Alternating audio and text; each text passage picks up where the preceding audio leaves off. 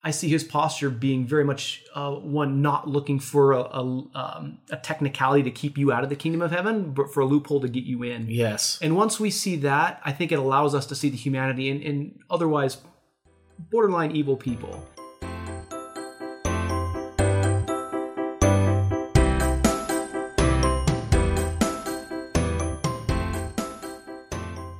Hey guys, welcome back to this week's episode of The Absurdity. My name is Ryan Becker. I am your host, and today I'm really excited. We have a very special guest. His name is Jeff Carlson. He is a really, really good friend of mine. He's a pastor as well, near the Asheville area currently, and I'm just thrilled to have him on today as we discuss how we use some words when we're talking about important theological issues or even cultural issues in our society, and how those words can have unintended side effects and consequences as a result of us using them. And so I do hope that you enjoy. This is the first episode that we've done where we record on location, and so we recorded this in Jeff's apartment, and I am just thrilled at the conversation that happens. Normally when I do these interviews and I do these conversations, I just create a framework and we just kind of go wherever the rabbit hole goes.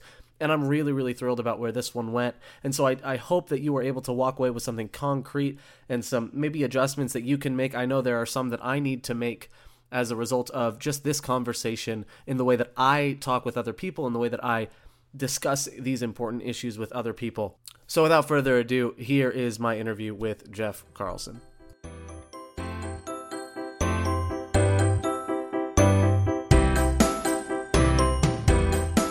Hey guys, welcome to this episode of The Absurdity. I'm here with Jeff Carlson, and I'm really excited about our topic today. So, Jeff, why don't you just go ahead and give us an introduction to who you are and what you do? Yeah, man. Nice to have you here in my cavernous apartment. We've turned off the air conditioning, so we might be sweating near the end of this. We'll melt all the way through the episode. In the name of love, it's worth it. Well, yeah, my name is Jeff Carlson. I'm a pastor here in Asheville, North Carolina. I work mostly with young adults, music, some outreach stuff. So a little bit of everything. Yeah, awesome. Yeah. Very cool. Well, I am thrilled to have you on here. I know that you're one of the more outspoken pastors that I've met, and I love that about you. And that's kind of what we deal with on here is allowing people the opportunity to be outspoken on some of these more important issues, especially when it comes to social justice issues and reframing conversations so that we can have more effective and better conversations with each other. And so today we've kind of agreed to talk about, there's this kind of blanket terminology, and I've seen it in almost every denomination I've encountered, but it's especially present in Adventism, and maybe that's just because that's the lens I look through, of whenever we're talking about quote unquote secondary issues in the church members will dismiss them as, well, that's a salvation issue or that's a non-salvation issue. And I want to talk about that because I think those two terms might be more damaging than we realize. So when you hear those words currently, Jeff, what do you think of, and what's the typical context? You know, I think generally it's coming from a well-meaning place where people are kind of maybe overreacting. I mean, that's my own perspective of it. They're reacting to the past of our church and a lot of other denominations that used to make everything into this just like life or death. You're playing cards? Have fun with Satan in hell. You know, and people started to realize, these things really don't have the destructive quality automatically in everyone's lives. And so people tried to back down and maybe create that space for freedom in people's lives. And they use those terms. Well, it's not a salvation issue. Do you play cards? Even the most conservative denominations now probably aren't going to make such a big deal if someone's playing, a hand of cards at home with their family. They kind of treat that as if that's a personal choice. So I think it's coming from a well-meaning place, kind of maybe trying to correct that mistake that we've made in the past where we turned everything into this life or death issue. But I tend to agree with where you're coming from. I think it causes more damage than positivity. Well, and I think it's because over time that focus has changed, right? Because Adventism is a world church, but as denominations in general tend to talk about bigger and bigger issues that affect more and more people on a level outside of what you do in your home, right? If you're talking about something like women's ordination, you're dealing with something that affects the workforce, someone's pay, someone's livelihood. You're affecting their stature in society, right? And then all of a sudden those terms come out, almost as if to say like, oh, hey, all of this is a distraction. We don't really need to be talking about this because there are more important issues. Yeah, I think that brings up a really good point. As you were saying that, I pictured almost like if the other side. I kind of hate that metaphor. There's two sides in every issue. It's like it's not everything is binary, but there are two main I think motivations why people bring this up. One is really well-meaning to try and create space for people's freedom. The other, I think, can tend to be almost unintentional bullying, where you're going to try and shut someone down, where you'd say, well, that's not a big deal. The real important thing is sharing the gospel. And so let's stop talking about all this modern slavery things or whatever. You're like, well, doesn't that affect their lives? Yeah, exactly. And so I think it is almost that discomfort with the unknown, this discomfort where there is, disagreement in the church. And so people kind of want to shut that down. They kind of panic. Well, it's not a salvation issue. So I think it can come from a variety of places. I think it's all damaging, honestly. Yeah. Variety. I mean, what is it? The road to hell is paved with good intentions. I mean, that's good old C.S. Lewis. Yeah. So that, I mean, and it's true. I think there's a lot of things that we say, and I'm sure there are things that I've said on this podcast that I've said with good intentions, or we say with good intentions, and are actually harmful. And I think on a race level, white people are kind of realizing that now. Yeah, your intentions don't always necessarily matter. Yeah, the effect. There's a lot more at stake than just what you say or more at stake than what you think you mean. Yeah. And when we talk about some of the issues that we're going to bring up today that have to do with salvation or non-salvation issues, we're talking about the value of people. And so when you see these, what is your typical reaction when you see these words come in, whether they say salvation issue or they say non-salvation issue? I think it depends on where I feel like it's coming from. Like we mentioned, it can come from a variety of places. If it's coming from kind of that well-meaning place of, hey, let's just let people make their decisions and follow their own conscience, I tend not to engage it too much. I don't see that it's necessarily helpful. And it would depend on the situation. If it's coming from a place of trying to shut people down, to shut discussion down, to say we shouldn't talk about women's ordination, it doesn't matter, it's causing division. Well, Jesus said, I came to bring a sword, right? I came to bring division. So, a lot of times the most important conversations, whether that's in a church or a relationship, are going to be uncomfortable, right? They're going to divide. And so you have to find, unity in that space of division, right? So it's uncomfortable. So if I see that, I tend to be a little more proactive in challenging it. Gotcha. And maybe kind of pushing back in order to allow the conversation to continue. I don't know. Well, and so I think when it becomes really dangerous is when it is stifling conversation. And that's kind of, I think, where we resonate here. Absolutely. And I'm a huge fan of how we have conversations. Big fan of it. I mean, I get into arguments very often on Facebook or otherwise with people, and I've kind of learned after enough years being a teenager that I learned that just stating your opinion outright tends to get you in trouble. So what I do is I've kind of learned to reframe my conversations and to say, hey, look, you're a friend of mine. You've been a mentor to me for so many years. And I want you to know that what I'm saying, I don't want you, you're only seeing this through the lens of text in a comment. So you're not hearing my inflection or whatever. So I want you to know that I love you and I mean absolutely no harm with this. And I'm sorry if anything I say is, and then I get into my point. And sometimes that preamble is longer than my actual point. Yeah. Too long, didn't read. But it disarms people. Yeah, absolutely. And when conversations actually happen. And with people I vehemently disagree with, I've actually gotten them to say, hey, you're right. Because something was couched differently or we reframed the conversation. And so today, I think one of the things we're going to do is reframe the salvation and non-salvation issue, that argument and those terms. It's about posture, I guess, right? Maybe that's a good word. The posture that you're taking with someone. You can say the same thing in a totally different verbal posture, and the effect is drastically different. So let me just ask you this, and we'll jump right into this. What do you think are better uses of these terms? More constructive, or what is a better context that they can come up? Well, if we're looking at, again, those two kind of motivations, the second one, which is just straight up damaging, it would be challenging people to be honest with their motivation. Say it's not about salvation or non-salvation. You're uncomfortable with the conversation, either because you don't have an answer and that's uncomfortable for you. So let's help you learn that that's okay. You can be uncomfortable. We don't have to agree, right? Or you're just a straight up bully, and we're not going to put up with it. The church tolerates bullying more than we should. And so in that context, I would say it would be helping people to put better names on their emotions. that's one of the challenges a lot of people face is that, they look at these simple emotions like anger and not realizing there's deeper motivations underneath. I'm angry. Like, well, no, you're disappointed, right? And kind of helping in that process. So I would say that would be one side. The other side, where people are trying to make space, I think it's maybe more looking at the idea of what's life-giving and what's life-taking, more than just this idea of salvation. I think that it comes back to that overemphasis on legal statuses that the Reformation brought in. And I'm not anti-Reformation or anything, right? I think those guys did the best they could, and it was powerful and necessary. But they got it wrong. Just like if the world goes on for 1,000 years, they'll look back at us and see that we got it wrong, right? But maybe that overemphasis on legal status, right? And so you're looking at, what's your status? Does this thing put you in or out of my dog is ferociously growling, and we're trying not to laugh about it. So if you're hearing that, that's not, I don't know what it's not, but it's my dog. So yeah, no worries. We're good.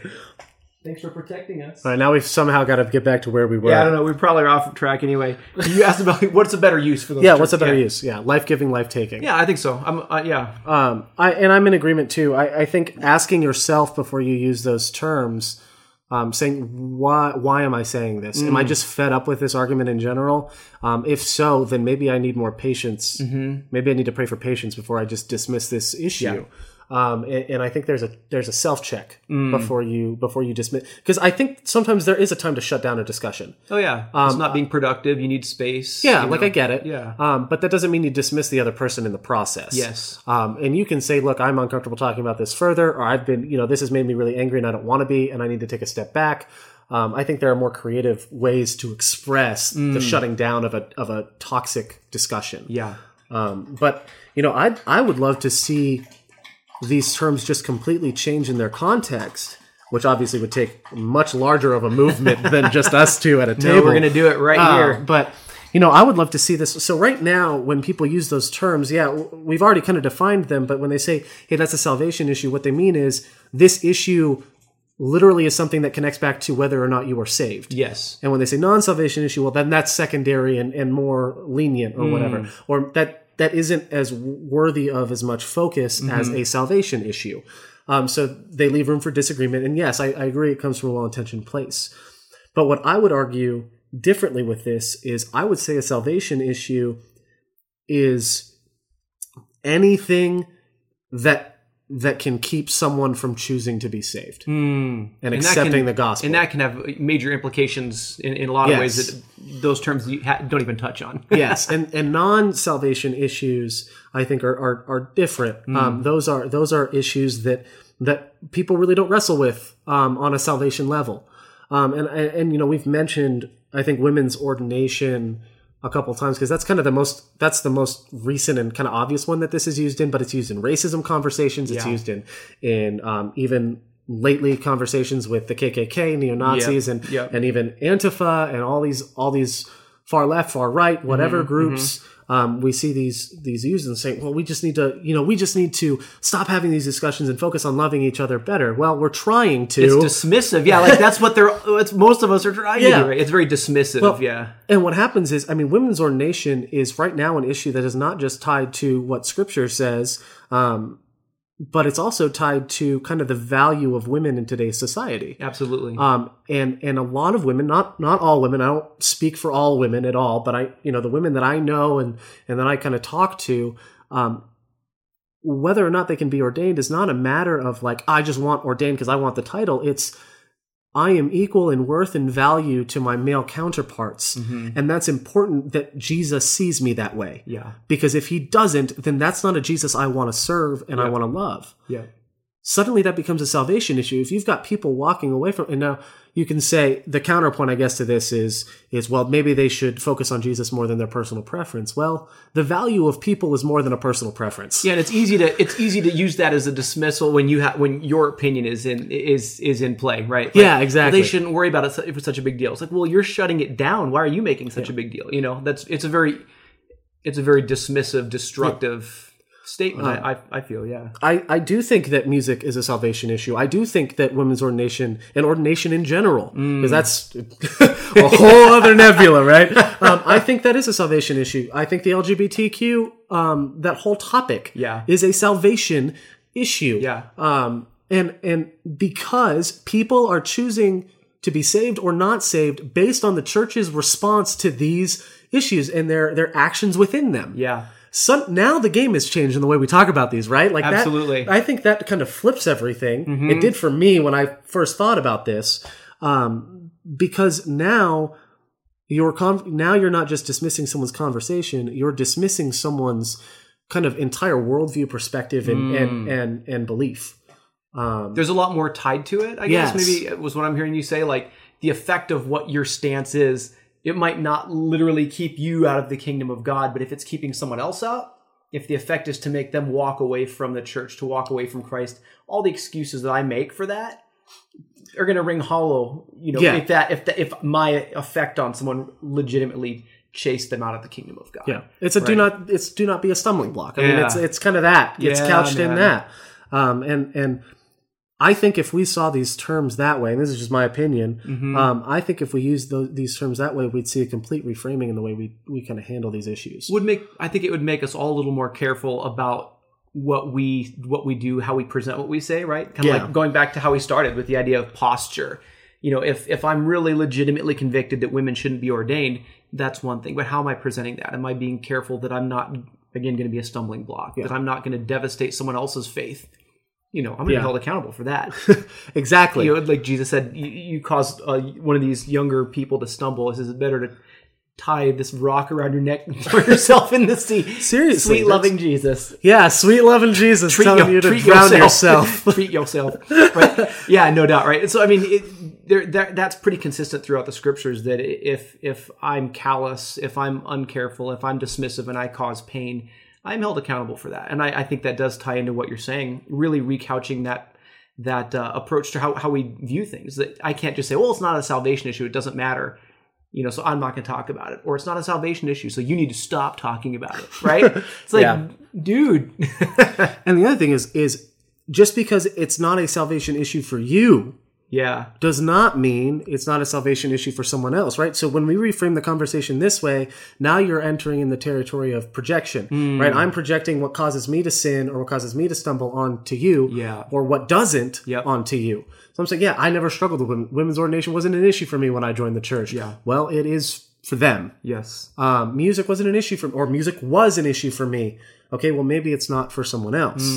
And just because something has affected you one way, does not mean that it has the same effects on someone else or on everyone else. Absolutely. And so this, I think, does make more room for the individual. And absolutely. Well, the thing that's really affected how I view just kind of religion in general, but a lot of these issues, is the idea of shalom, which is super trendy right now, right? All right, Rob Bell. Yeah, I'm risking sounding like a Robite here, which... that's okay. Hopefully not. We can be closet Rob. I love the guy. It's great, right? I read a lot of books that aren't by Rob Bell. Just a disclaimer, right? So anyway, but the idea of shalom, it really changed the way I viewed things, because the way I viewed sin before had always been, again, just kind of relatively like an arbitrary law. Like this has been decided, you do it, you're out, or you've caused some major damage and you need to make it right. Whereas the idea of shalom is just much more of a positive idea, in the sense, not positive like happy, but it's positive in the sense it's the way things are supposed to be. So the way that as Christians we've tended to view sin is just don't do these things. It's a negation. So stop smoking and you're okay, right? Shalom would say, well, yeah, smoking's going to kill you. It's stupid, right? Pretty much everyone agrees now in the West, at least. Like, this is a foolish decision, bad way to die. But there's more to shalom than just don't smoke. It's have your health the way that it was created to be, that you would have wholeness in life, which is going to involve a lot more complicated things like emotional health and sexual health, right? Things that the church isn't always necessarily comfortable with talking about. So it's much more of a positive than a negative. The negative's easy. Stop smoking. We can preach that. We can measure it. Be healthy. Be whole, right? You can't measure that. And so it's kind of this like moving target that you have to be comfortable with a little bit more of a nebulous reality. I think, so for me, that's really affected how I viewed it. And so then all these issues that are, kind of decreed it's salvation or not, well, everything is a salvation issue then, because if it's tied into the way that the world is supposed to be, then all of it's connected, whether it's women's ordination or music, worship, smoking, you just list anything in there and it's all going to be connected in some way, right? So we're all aiming towards making the world better, making our lives better, making our communities better. So that's changed the way I view things a lot. Yeah. And I think what someone might be listening after hearing that, and it's kind of where my mind went is okay, well, fine. Then I guess then everything's a salvation. I guess I have to talk about everything. Yeah. Yeah. If it's important to someone. And we're done. Have a good day. If it's important to someone, talk about it. Yeah. And work with them through it and grow together. Yeah. It's basic empathy, right? If it's important to you, it's important. And that's one of the things in marriage counseling and relationship counseling, and then just with friends, I've, been part of people's journeys. And in my own journey, honestly, one of the hardest lessons I learned, and I finally learned it after I lost my marriage, which is a whole other issue, right? Mm-hmm. Is that your feelings matter, right? Feelings are facts. And the fact that someone feels strongly about something, you can make a logical argument to argue down anything. I'm hyper logical, so I can win arguments and still be wrong. And I think that's one of the challenges we've had in our church in particular. A lot of other people do too. But the idea that if you can string together this logical argument, then that's the end of the debate, and that's really not the way it works. Someone's experience, even if you can say it's subjective, really isn't. I mean, that's their experience and it matters. So if you're going to damage their faith because you think you have all the facts, that's on you. That's on me. Yeah. And I think kind of what we're getting at is, I don't think either of us are trying to condemn anyone who's used these phrases before, used these terms before, because like we've said, we've used them and they usually come from a good place. What we're saying is, if you are personally no longer comfortable with a conversation, there are better ways to exit that conversation. Absolutely. And if you feel that you aren't the person that is meant to talk to the person with the issue or with the belief, then just dismiss yourself from that conversation. Just own it, right? For yourself. Yeah, it's a little more honest, and it's actually more comfortable. It's like, I'm not real comfortable with having this conversation. I don't know if I have the answers. I'm not ready to talk about this. Those are all fair, and that's up to the other person to honor that at that point. When I was in high school, there was this kid, and I hope one day he listens because I want him to know. I think I've told him straight to his face before, but maybe I haven't. He hated me, and I never knew why. But here's the thing. Every time I commented on something on Facebook, every time I posted a status, every time I did something on campus, his always response would show up very publicly and otherwise. He'd say, "I hate you." Completely, like I could be like, the sky is blue today. I hate you. Wow. As a comment. And I always respected him for it. Always. Because I was like, this dude isn't trying to be like underground subversive at all. He isn't trying to sabotage in the open, at least. He's just honest with me to say, he doesn't like me. Yeah. And I respected him for it, right? If you don't like the conversation, if you don't like the person, just extricate yourself. Yeah, just leave. Just be like, hey, I don't like this and I'm going to stop now. Yeah, fair enough. Right? And then stop. Absolutely. Yeah, don't try and undermine the whole conversation and win. Just walk away. Right. I've gone to several websites and otherwise where the comment section is just, and I'm not just talking about YouTube. I've been to Adventist websites where the comment section is utter filth and trash. And I've just, absolutely. And every time I want to be a keyboard warrior and I have to say, no, this isn't the conversation for me. Yeah. And this isn't the place for that conversation. And that's kind of where I've had to land on a lot of things. And so now I get in less online and internet arguments. I get in less as well. I learned my lessons slowly, but I learned them. Though I guess maybe having a podcast is not helping myself in that in that arena. But just don't get on the comment section of your podcast, right? So we've kind of beat this horse to death, which is good. But let me ask you this: How do you think that both sides of these arguments, right? Those who believe that this is something very important and valuable, and those who say that's really kind of a distraction, right? How can both of those sides value and love the other side better? Right? So how can a pro-anti... How can a very conflicted man. How can a pro-women's ordination person love and value an anti better? And vice versa. Yeah. And how can someone who's all for contemporary music value and love someone who's for traditional hymns and otherwise? And these are just kind of the example issues that we're using, but... Obviously, this is a much broader spectrum. Yeah, it could apply to anything, of course. Yeah. I just have a couple things that come to mind. First of all, it would be that, it's generally pretty hard unless you have a deeper point of reference that you agree on.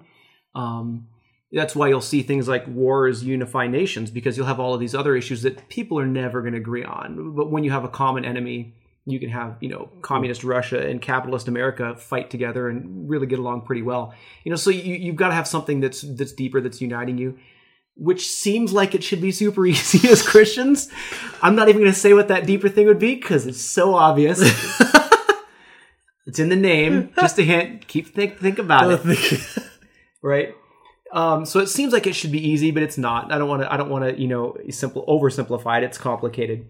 But finding that deeper, that more meaningful point of connection where you can truly say, not just as a platitude, like, well, we all agree. It's like, no, you don't agree, and that's okay. We're not all going to agree on everything. But finding that deeper point of reference. I think that's one thing. The other thing would be, I would say something that's really been overlooked in the church is just emotional maturity. We don't tend to foster that. We tend to foster peace at the price of actual growth, actual honesty, and being able to actually hear people, being empathetic, to realize that someone's coming from the best place they know. I mean, it's a very rare person that's actually coming from an evil place. Even someone that's doing destructive things and acting controlling and bullying. Generally they're coming from a very human place that if we were able to see it, we would feel a lot more compassion. And really working on our own hearts to find that compassion for each other, to say, okay, people that are against women's ordination, they don't hate women. They've got mothers. A lot of them are married and have daughters, and they're not really trying to devalue anyone. I believe their beliefs do devalue women, right? So I can believe that, and I can still believe that that's not where they're coming from. And so I'm not going to get hung up on arguing about that, trying to convince them that they're devaluing women. I mean, that's not their intent, right? And so finding more of a compassionate place where we can find a more productive argument. And then those things work themselves out, I think. There's a point where you do need to kind of hit a little harder, I think, and maybe hit some of those issues that are uncomfortable. But generally, we kind of go for the throat when it's not necessary, and the arguments turn really nasty real quick when we start arguing about who really loves Jesus and who really loves women and who really loves the gospel. It's like, come on, really? Anyone that's in the church, you need to be able to assume that they love Jesus and that they wish people well and they want the gospel to go, whether they're gospel to go to the world, whether they're liberal or conservative. And that might look different than I want it to. But we need to be able to find that place of respect and empathy. And that's any conversation. And that's one of the challenges. We don't model that as a church. And so that doesn't play out in our church families as very well either, with children and spouses. I love it. Like, one of the pictures is like, one day we're all going to be sitting in heaven together on the new earth together, right? Like, if we can't figure it out now, it's not going to be pretty. Heaven's going to be awkward. Like, that would be so awkward. Howdy-ho, neighbor. We got into a YouTube argument one day. Maybe we shouldn't have done that. Yeah, like, super sketchy. No, I agree. I think it comes from a place of not seeing the other as an enemy, but seeing them as a brother or a sister who are trying their best and coming from that and identifying with that common place of humanity. Yeah, I love the verse, and this is something that I remind myself of, and I do remind other members as well in my churches I've pastored. The verse that says, "We do not fight against flesh and blood," right? And that in the context of the idea that it's a bigger battle, right? But I think it also applies to the fact that if you find yourself in someone that's flesh and blood as your enemy and you're battling against them, you've missed the bigger issues. That person isn't your enemy. And it doesn't mean you shouldn't stand up against them or call them to account or sometimes even cut them out of your life. I mean, there are desperate situations that you need to make, decisions that are going to hurt someone, but never in the sense that they're your enemy and you're trying to destroy them. And that's where we find ourselves with the church a lot of times. That's one of the dangers of religion, is that it gives you a certainty that other people can lack. And so you pick up the sword a lot easier than other people would necessarily, and you swing it without thinking about the consequences until it's too late. And like we talked about, then people leave the church. People walk away from organized religion for very understandable reasons. Yeah. Right. And that's on us. I think that, again, kind of brings it full circle back to what we talked about. Salvation, non-salvation. Everything's a salvation issue. If it affects your salvation, it's a salvation issue for me. Right. And I think, I don't think we're saying that the issue is more important than it is. I think what we're saying is value the person who has their beliefs. Absolutely. And that's bigger. You can believe that these issues are secondary and believe that the person is primary. Yeah. acknowledge them for their life, their experience, their journey, and come in a place of disagreement. I've got church members that openly disagree with me on issues, important issues, when they've said, yeah, I disagree with you here. That's okay. We're and yet side by side, we set up for church events. Yep. We work together. We get the church ready. I mean, and it's coexisting. Yeah. Without, I guess I already did reference that dumb bumper sticker, but it's learning to coexist with those who disagree with us. And not even just have different views, but may flat out disagree. No, I'm super blessed. The church that I'm at right now, it's a large church, and so you get a wide variety of beliefs. And one of the things I've been impressed with is that, there's a wide disparity of the way things are viewed by people, but people get along. People are kind. And that's one of the things I tell people when they ask, what's your church like? I'm like, it's good. It's a kind church. We have, people on our elders board who don't believe that women should be elders. And we have women elders. And they're not jerks about it, right? They've talked to the pastors, they needed to let us know, and this is where they stand, but they're not going to, it's out of their control in their mind. So they've done their due diligence, and they're just going to serve and let God take care of that. I mean, a very, very mature kind approach. Yeah. They're true to their beliefs, and yet they're not trying to ruin someone's life. Exactly. You can value a person and your perspective at the same time. Yes. It's much harder. It's much more complicated. So most people messy. get lazy. Yeah, most people get lazy and don't want to deal with the mess. But it's very possible. You look at what Jesus did. He's walking around with these disciples who are totally idiots. I mean, they're racist and violent and just kind of, arrogant guys. And yet you see very few times he really calls them out on that. You're able to find, I think, unity when you're around a common issue, and those other issues need to come up. I mean, Jesus calls James and John, he says, you don't know what spirit you're of. He's basically saying you're the spirit of Satan himself, right? When they want to roast this village. So he's not going to put up with it unendlessly. He's going to call them out and say, no, your perspective's wrong. But that wasn't the norm. And in the church, we tend to want to, that's our default. We want to say, no, your perspective's wrong. Whether it's you're against women's ordinations, you're wrong, or you're for it, you're wrong, right? We want to make those points of diversion that we have, turn them into major points of division, and that's not always necessary. Sometimes we can create those common bonds of connection, and those conversations happen much more healthily in those situations, I think. Yeah, I mean, and I think one of the struggles here is as you kind of grow up, especially if you grow up in the church, right? But regardless, you're taught as a kid that the world is black and white. Oh yeah, super simplified. Right? Don't touch the stovetop. Yeah. Well, then you learn when you grow up that the stovetop can be on or off, and there are times that you don't touch it, and you start to find out that the world is a lot grayer and more ambiguous. And absolutely. But what we want is black and white answers. I want to know what to do. Yeah. I don't want to have to figure it out. I just want what do I need to do? All right, cool. I'll get it done. Just give me the basic, they're like, give me the minimum. And I think that's, again, comes back to sin issue or salvation versus non-salvation issue. People want to know the minimum.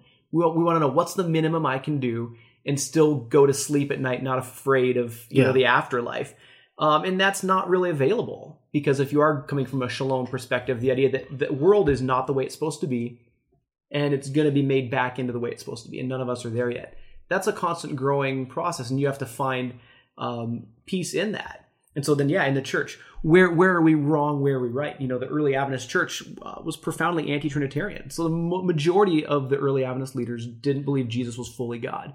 And that's a major problem. And gratefully, the church has grown through that. But we're not always going to get it completely right. And there's that myth that, okay, just give me the basics. We have it right. Give me the minimum and I'm good. I'm not going to be scared, right? But it's much more complicated than that, I think. And a lot of people are drawn to conservative religion because they're looking for that kind of equilibrium. They don't have it in their own life. And that's fine. I don't say that pejoratively, but it's just a reality. Someone who's struggling with addictions.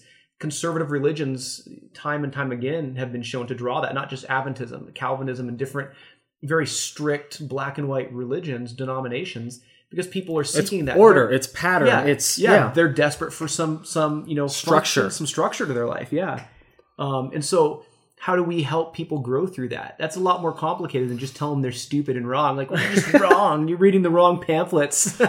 So we do the same thing. We just want to dismiss them and not hear them, not realizing they're coming from a very human place. They're desperately seeking structure. Who are we to condemn them when we're privileged that we have it? I have a structure in my life. I've been given that because of my family upbringing and a lot of other situations. I have that. So it challenges me to be patient with those people that are desperate for order when, they don't have it. And as a leader, especially in the church, to keep the conversation kind, because I can very easily drift there as well. I've had my share of Facebook posts where afterwards I'm like, oh, Jesus, take the wheel.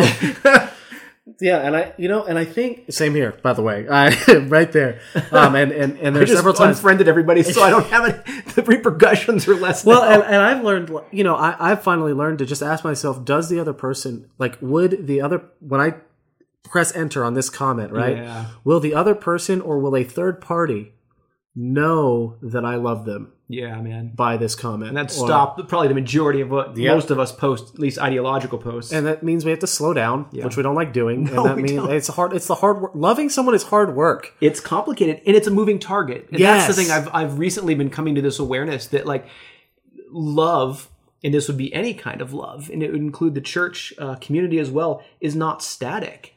And we want that simplicity. Tell me how to make you feel loved, right? That's not the way it works, man. You don't just get to have this list. It's not this algorithm where you punch in the right information and it comes out the same. It moves.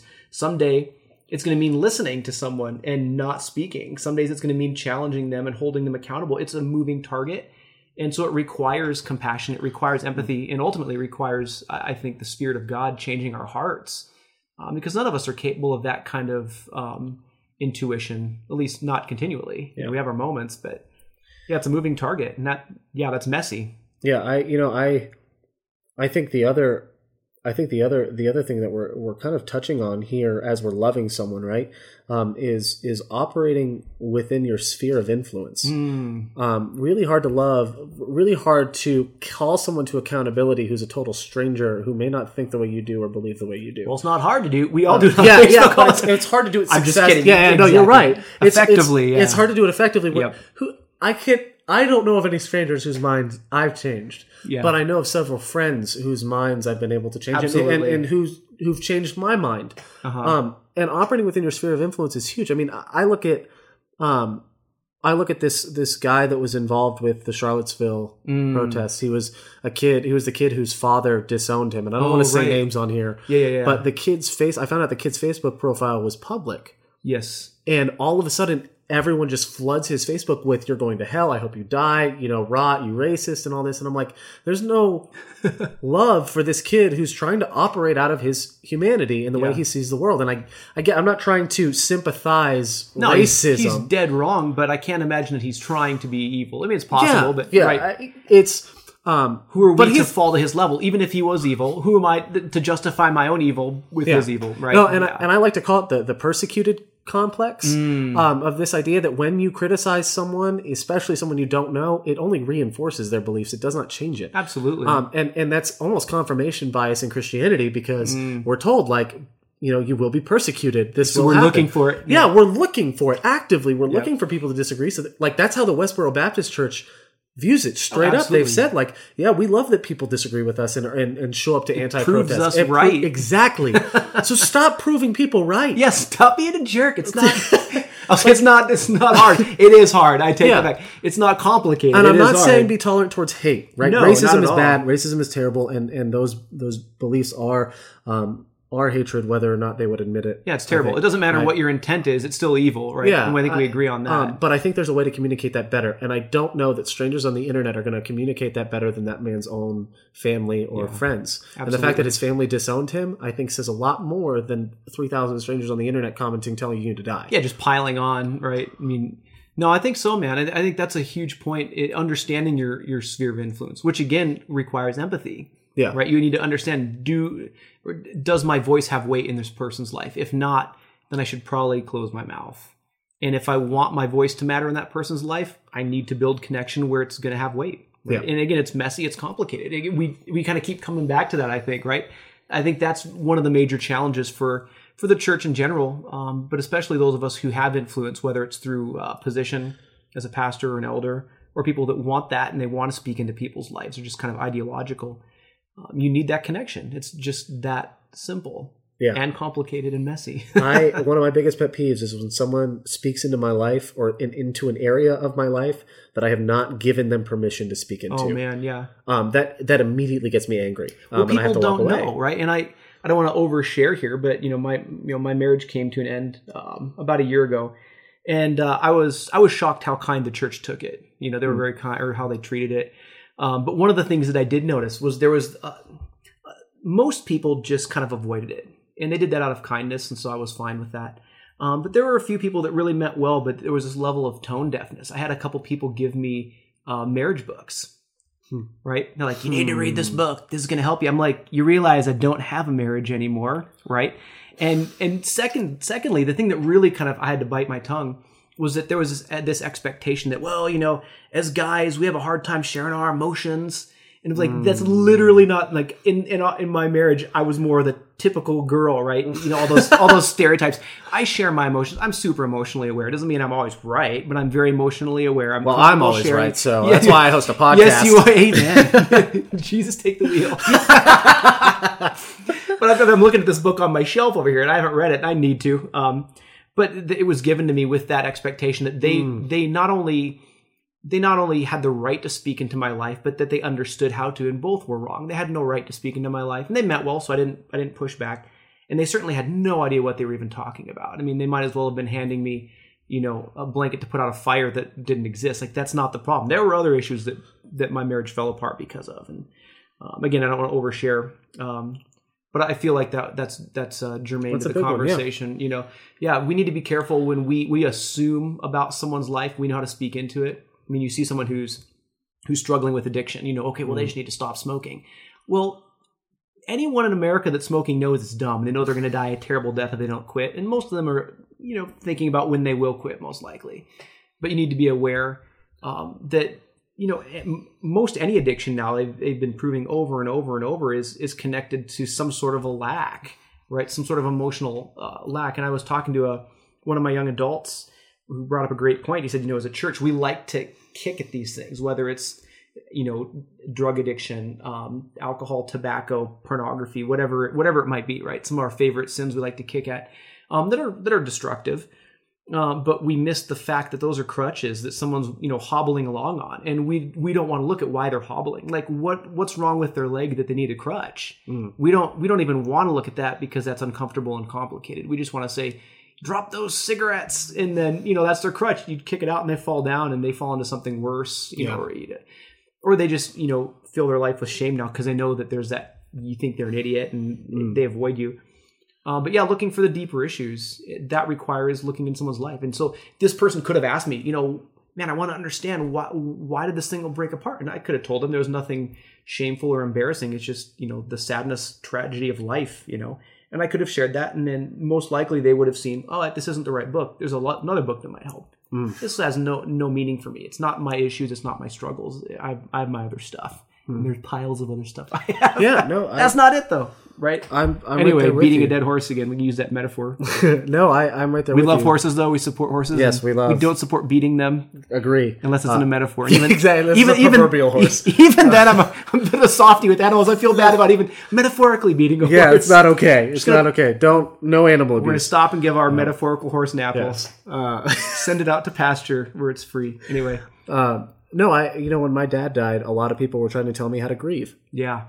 Just tone deaf. Just don't tell someone how to grieve. Unless they're actually harming themselves. Yeah, absolutely. Like physically harming themselves. Yeah. Don't, let people grieve, because death isn't something that we were meant or wired to deal with. Yeah. But that's one of those areas, like, people just think that, or when you're depressed, just chin up. Yeah. Or when someone's been disappointed by something. We saw this a lot after the election. We see this a lot after important votes in our church.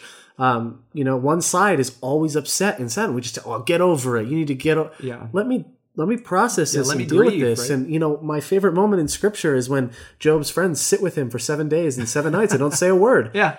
And then they ruined it. by opening their mouth. They started out somewhere else. I know this is kind of ironic coming from a podcast, but shut up. Yeah, shut your mouth. With that, we'll end. No. Yeah, and we're going to talk some more. I think we're. No, I agree. I think silence is powerful. make sure that the person you're talking to is giving you permission to speak to that part of their life. I think that is something that's really practical that we can walk away with. And I think, what we're both saying in our own experience of loss, you can't speak into something you don't understand. And if you want to assume, well, every death is the same, you're just foolish. You want to assume every divorce is the same, every male, every female is the same. They're going to process it the same.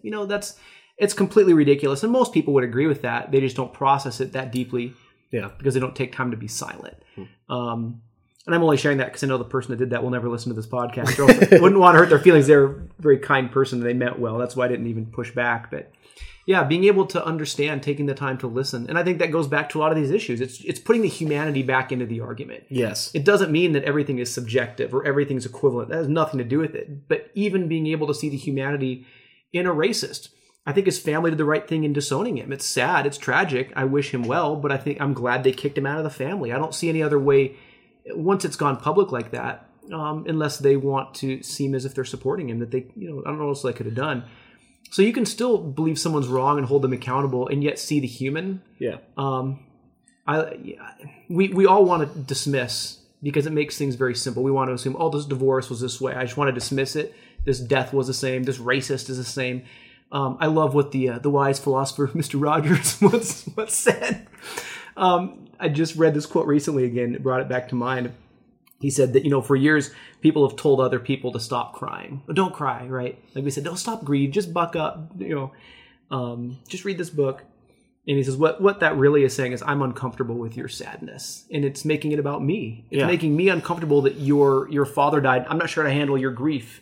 It's me. Your marriage ended. I'm uncomfortable with handling that, right? And so we're uncomfortable. And again, it's maybe putting the perspective back on myself, realizing, okay, this is about my discomfort. I'm really feeling triggered or, kind of fired up about this, debate about women's ordination, realizing that's me, right? Yeah. And I need to look in my own soul. Why am I feeling triggered? Why am I feeling angry about this? And maybe I need to take myself out of the conversation and catch my breath before I say something I regret. So it's looking at motivations. Yeah, no, I think another way to put that, I've seen this recently because I used to do this with Christmas gifts or birthday gifts. I say, I want to get you something. What do you want? And they're like, nothing. I'm like, no, I'm going to get you something. Yeah, you tell me what to buy you. Tell me what to buy you. Like, what do you want? Or I'm going to just. It's like we put our desire to get them something or to fulfill what our definition of a good friend is or family member is before what the other person wants. We want to love them on our terms. Exactly. And that's one of the most damaging things. Another lesson I learned very slowly and too late in some ways. Yeah, right? I agree. But we want to love other people on our own terms. And loving the person on their terms involves listening. Yeah.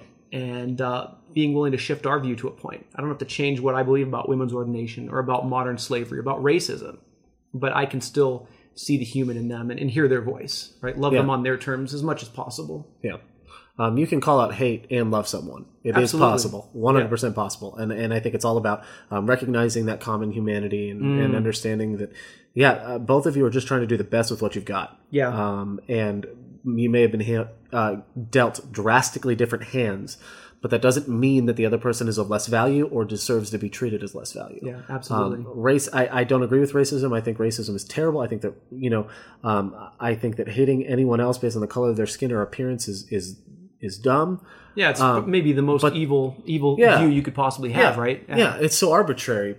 But that doesn't mean that the person who holds those views is any less valuable than me. And that's so hard to navigate, isn't it? Right? Yeah. To be able to see the value in that person and not validate what they believe. And recognize that I'm a sinner just like them. And if they believe in Jesus Christ, that, I am in the church just like them. And we technically fly the same banner. Best to try and find some common ground as we talk. Well, it's seeking to find some sort of a connection and redemption. I mean, that's the messiness of redemption. And we see that again in Jesus. Yeah. The stories of Jesus' life, that he was willing to go to the point of basically violating the law of Moses at points, where really kind of stepping over the lines.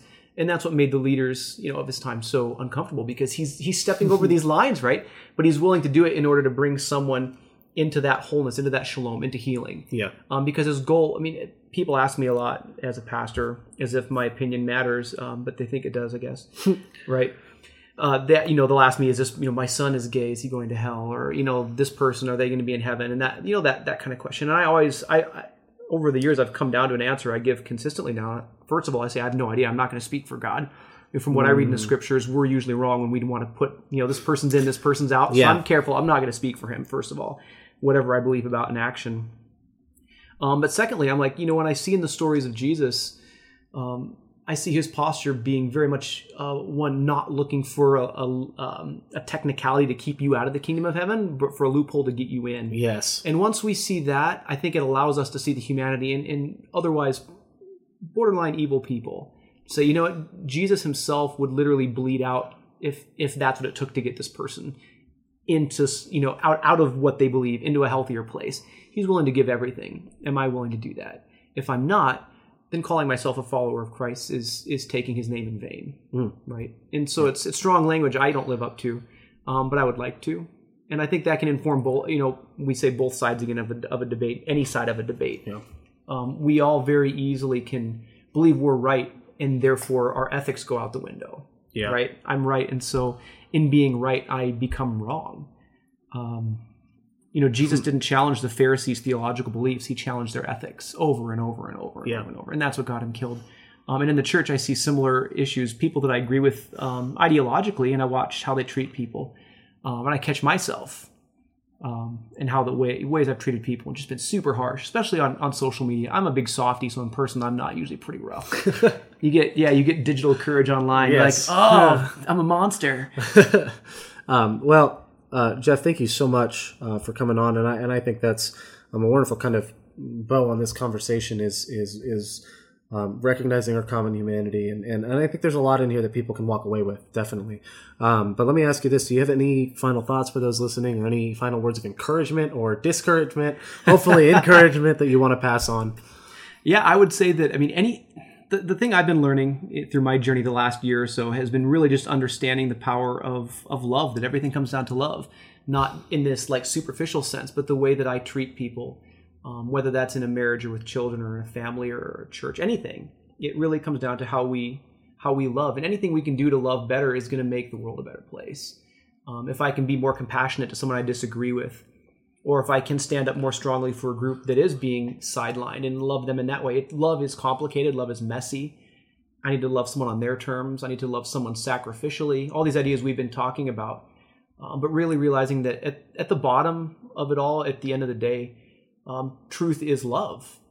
And a lot of times we want to skip past that. We're like, I love, that's the easy part. It's like, well, okay. According to what we read in the Bible, that's not the easy part. That's the hardest part. And it's super easy to have the right belief system about what day you worship on, or what you're supposed to eat, or what you're supposed to believe about the Trinity, right? These things, it's not complicated. The way that I treat somebody, that's the salvation issue, right? That's what really affects. So I don't know. Any way you can learn to love, read books about relationships. That's what I would say, honestly. Yeah. Learn to love better, and your families, your churches, everything's going to be better the better you learn how to love and listen. I agree. And I think that is experiential. Absolutely. Well, Jeff, thank you so much for coming on again. I appreciate you, your journey, your life. Really excited to have you on. And as we've been talking, if you guys have loved hearing from Jeff today, I know that we've got some things in the works for the future, and this will not be the only time that he's present. I will pull him by his arm if I have to, but I am really excited to have you on, and just thank you so much for helping us reframe this. Man. Absolutely, thanks for having me.